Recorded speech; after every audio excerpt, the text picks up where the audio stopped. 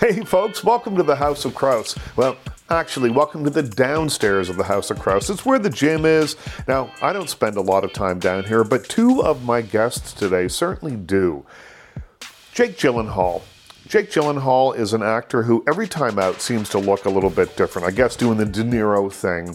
Nightcrawler, he looked like he weighed 98 pounds. The next movie, the one he's got coming out, the one that we're about to talk about, called Southpaw, he is jacked. He is cut like a Greek statue. He plays Billy Hope, a championship boxer who loses everything but hope. Stars opposite Rachel McAdams and Forrest Whitaker. Of course, we know him from other movies like Jarhead. He was Jack Twist in Brokeback Mountain. Was nominated for an Academy Award for that film.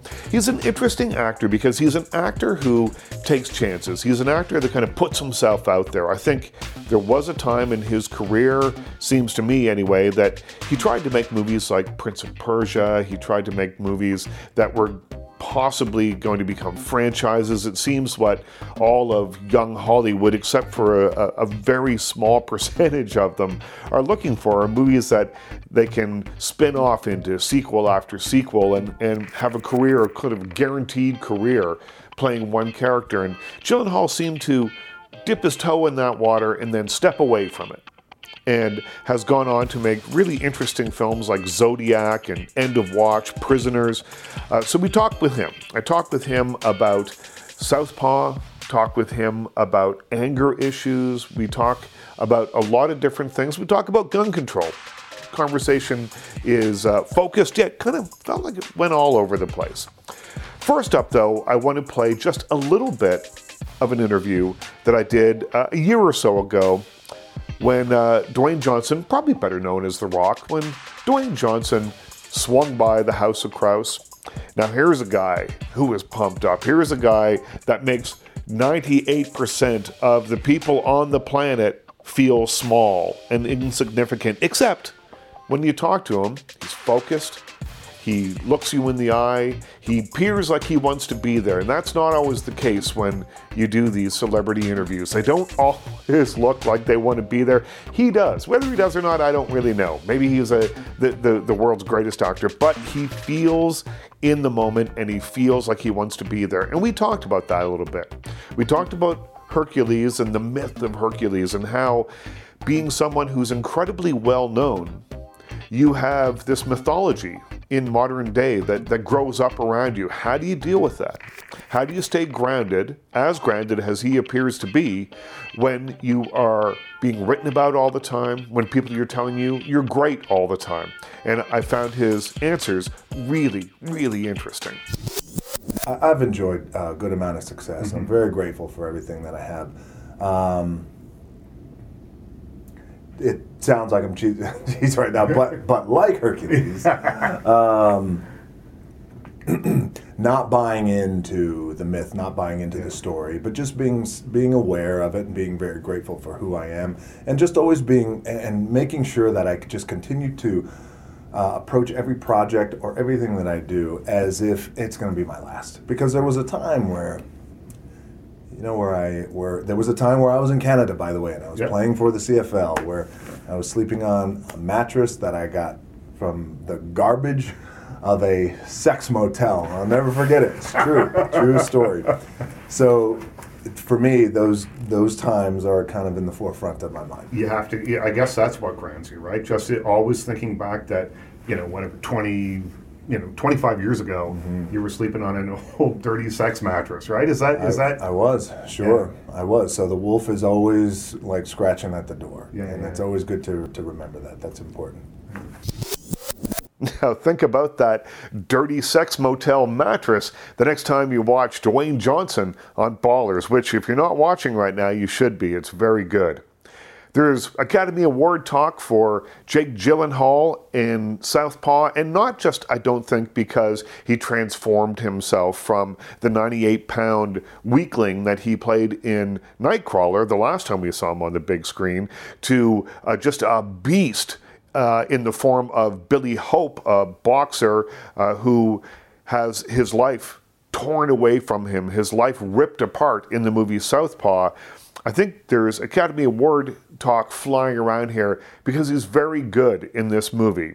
In a lot of ways, the film is a conventional underdog story, but the performances lift it up. Here's my conversation at the House of Crouse with Jake Gyllenhaal.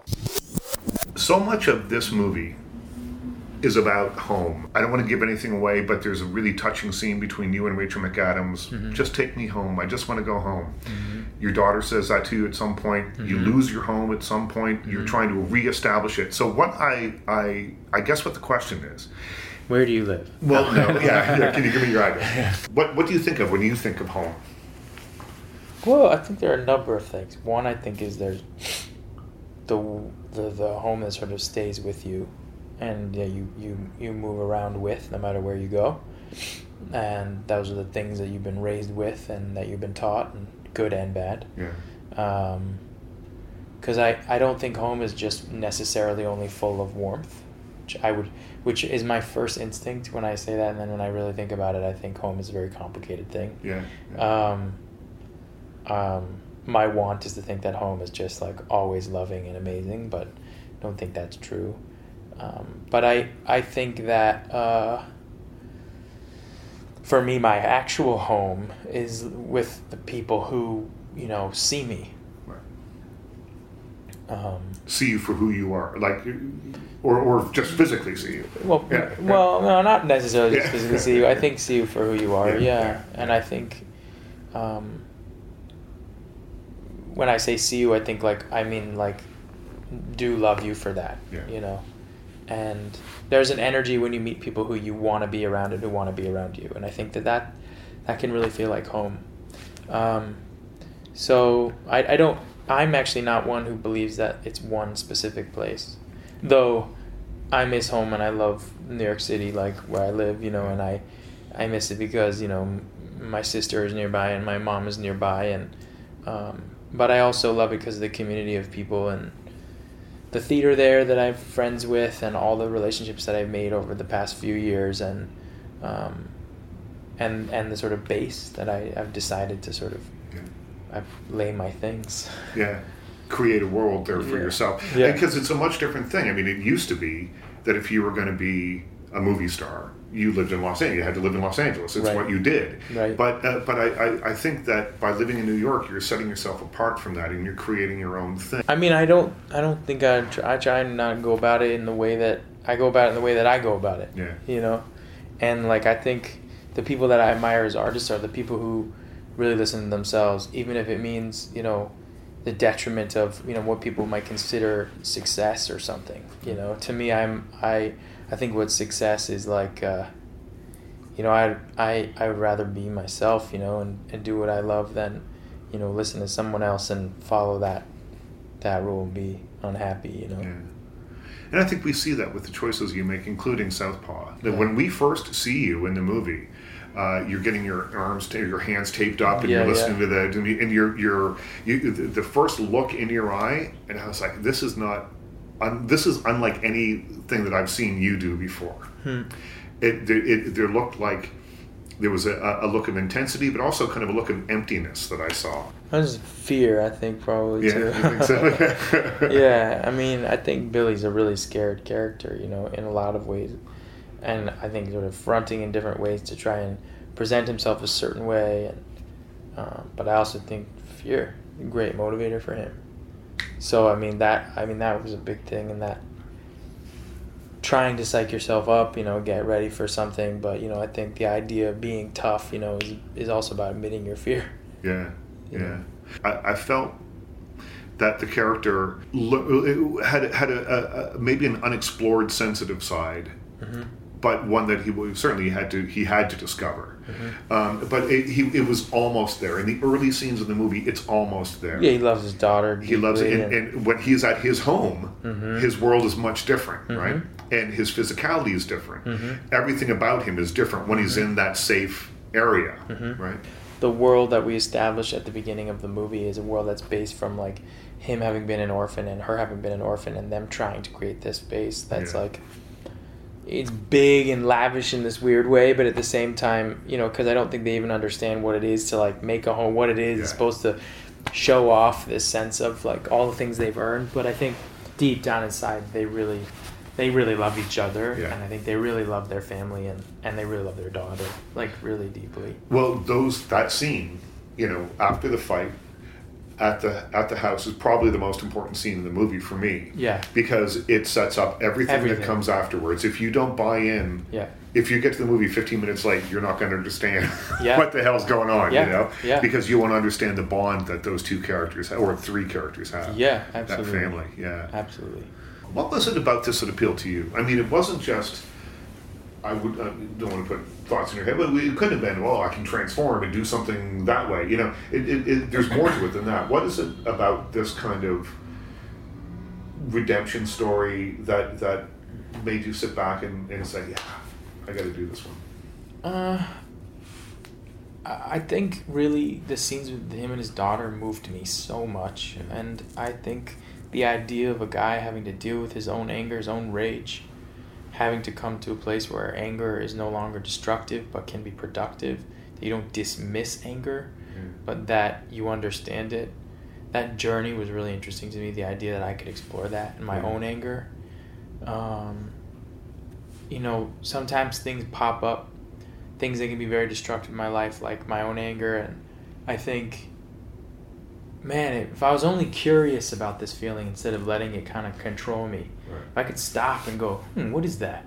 Before I go, and it was that funny thing about gun control. I saw this Australian comedian talking about gun control, and he was saying, like, everybody should be able to own a musket. Because by the time you finish putting the powder in and doing the thing, you're like, you motherfucker, I'm going to... whatever, you're a good guy. Because it takes 15 minutes to load it. It takes a minute and a half, and by the time the minute and a half gets done, you're like, nah, whatever, you're not a bad guy, it's fine. And that's really the issue with gun control. But I think like that journey of being able to be curious, to learn about myself, and then also to create a character that, can really be based, as a child. It's about a child. He's a child really early, who's never grown up, who's always been taken care of, who then learns how to be an adult. Yeah. And that journey, regardless of the tropes and the sort of cliches of things that you've seen before, is the fundamental journey of the movie, and to me wholly original because it's something that I want to do, and no one can do it the way I can, and I can't do it the way someone else can. Yeah. And so Antoine and I wanted to make it individual, and even with all the things and I think the things and the things it says is that like there is a place for hope, and that you can hope, and that hope does triumph, not just like literally, I think more figuratively. Do you learn from characters frequently? I would think it would be sort of kind of the other way around. I'm not an actor, I don't know. I would think it would be the other way around, that you were informing the character, but perhaps not. No, I think the journey, the experience of preparing for a role and meeting the people along the way while you're preparing for the role, and the experience of that is what I learned from, and it's really that teaches me, all the people that I like, the people I spend time with, all those relationships are an accumulation, and like that's where I learn everything. I don't think I bring my own experience yet to a role, though sometimes I do, but right now in my life it's about learning. Learning from other people. Oh, that Jake Gyllenhaal, I just can't quit him. But I can quit you, that's it. It's time to shut down the gym at the House of Kraus, put the pool noodles away, spray down the elliptical machine, and shut it down for another week. My thanks to Jake Gyllenhaal for coming by. My thanks to Dwayne Johnson, The Rock.